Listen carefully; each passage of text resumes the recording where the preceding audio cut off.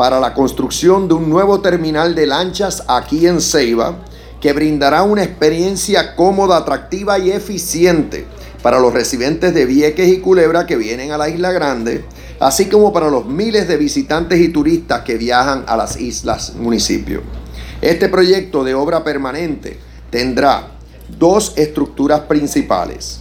el terminal y el estacionamiento multipisos, así como un área de llegada con cubierta, patios y un estacionamiento terrero, todos con un moderno diseño que provee diversas facilidades que podrán disfrutar nuestros viajeros y residentes.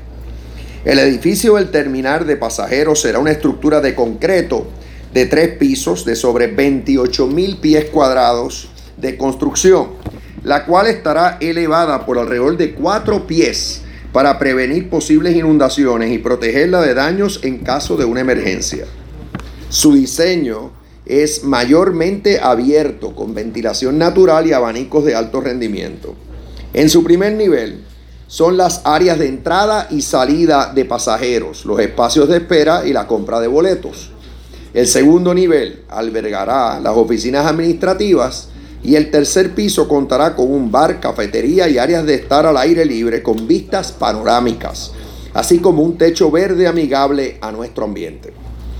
Asimismo, contiguo al terminal estará el estacionamiento multipisos de 4 niveles que contará con 345 espacios de estacionamiento con opciones de estancias cortas y prolongadas, así como el estacionamiento a nivel terrero que añade 167 espacios más, para un total de más de 500 estacionamientos para los usuarios del terminal.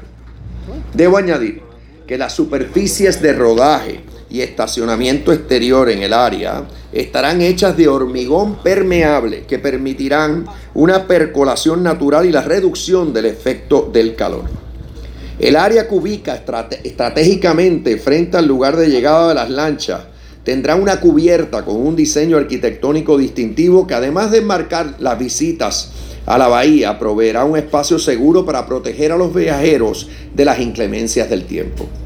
Estas nuevas facilidades tendrán una capacidad mayor para poder servir a más pasajeros y con mayor comodidad a la estructura actual. La inversión en este proyecto es de prácticamente $42 millones de fondos estatales y su construcción será realizada por la empresa constructora Bird Group LLC.